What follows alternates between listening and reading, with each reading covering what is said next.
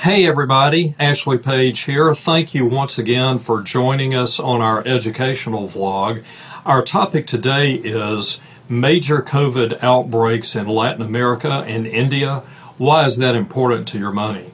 As we always try to do with the educational vlogs, and thus the name, is to bring to you on Thursday maybe some items that the general press does not cover to sort of help deepen and expand your knowledge of markets, and we have one of those today.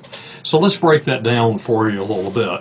Number one, we'll give you a little bit of definition here. Latin America, we are also including Mexico in.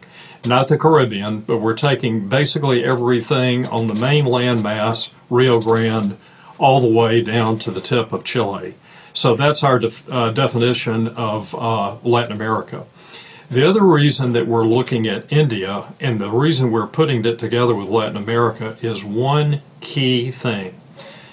U.S. exports to those two areas are about 20.5% of what we export.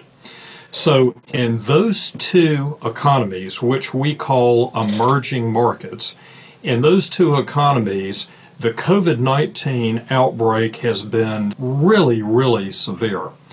The reason that is important is this simple phrase, middle class. Remind yourself a little bit as an American about the creation of the middle class in the United States. When did that happen? It happened right after World War II. And as Americans, we think that all economies around the world had middle classes that really sort of took off in their economies at that time. Some were much later. India and Latin America together are major economies that are good examples of that. Their middle classes have really just sort of arisen over the last 30 years. Why is that important? If you look at the top 15 trading partners of the United States, number one is Canada. Number two is Mexico in this Latin American subsphere that we're talking about. If you further work your way down, the economy of Brazil, also in that Latin American broader market, is our 9th largest trading partner. India is our 12th largest trading partner. So COVID-19 has really hit both of those economies hard. As a matter of fact, India probably has had as austere a lockdown as you can possibly have worldwide. So the reason that matters to your money is this. Number one, we just talked about the amount of exports of U.S. product, 20.5% to India and Latin America combined. But it's not so much the number that we export, which is already large enough. It's the type of material we send. It's usually machinery, automotive, capital goods, healthcare, a type of CT scanners, things like that. And our point in that is those are very high value add products that the United States sells into Latin America and India. And both of those markets as emerging markets have really emerged in the last 30 years as importers of our product. If, for example, you produce an aircraft, or you've produced high-tolerance machinery, or a CT scanner in the United States, there's a lot of ancillary employment, or what we call multiplier effect around that. So if you're selling that type of product into markets like that, not only do we have that 20.5% absolute level, but it's a high level of U.S. push in terms of multiplier. If you remember about a year ago on our Monday morning vlog, we talked about how rapidly India was growing.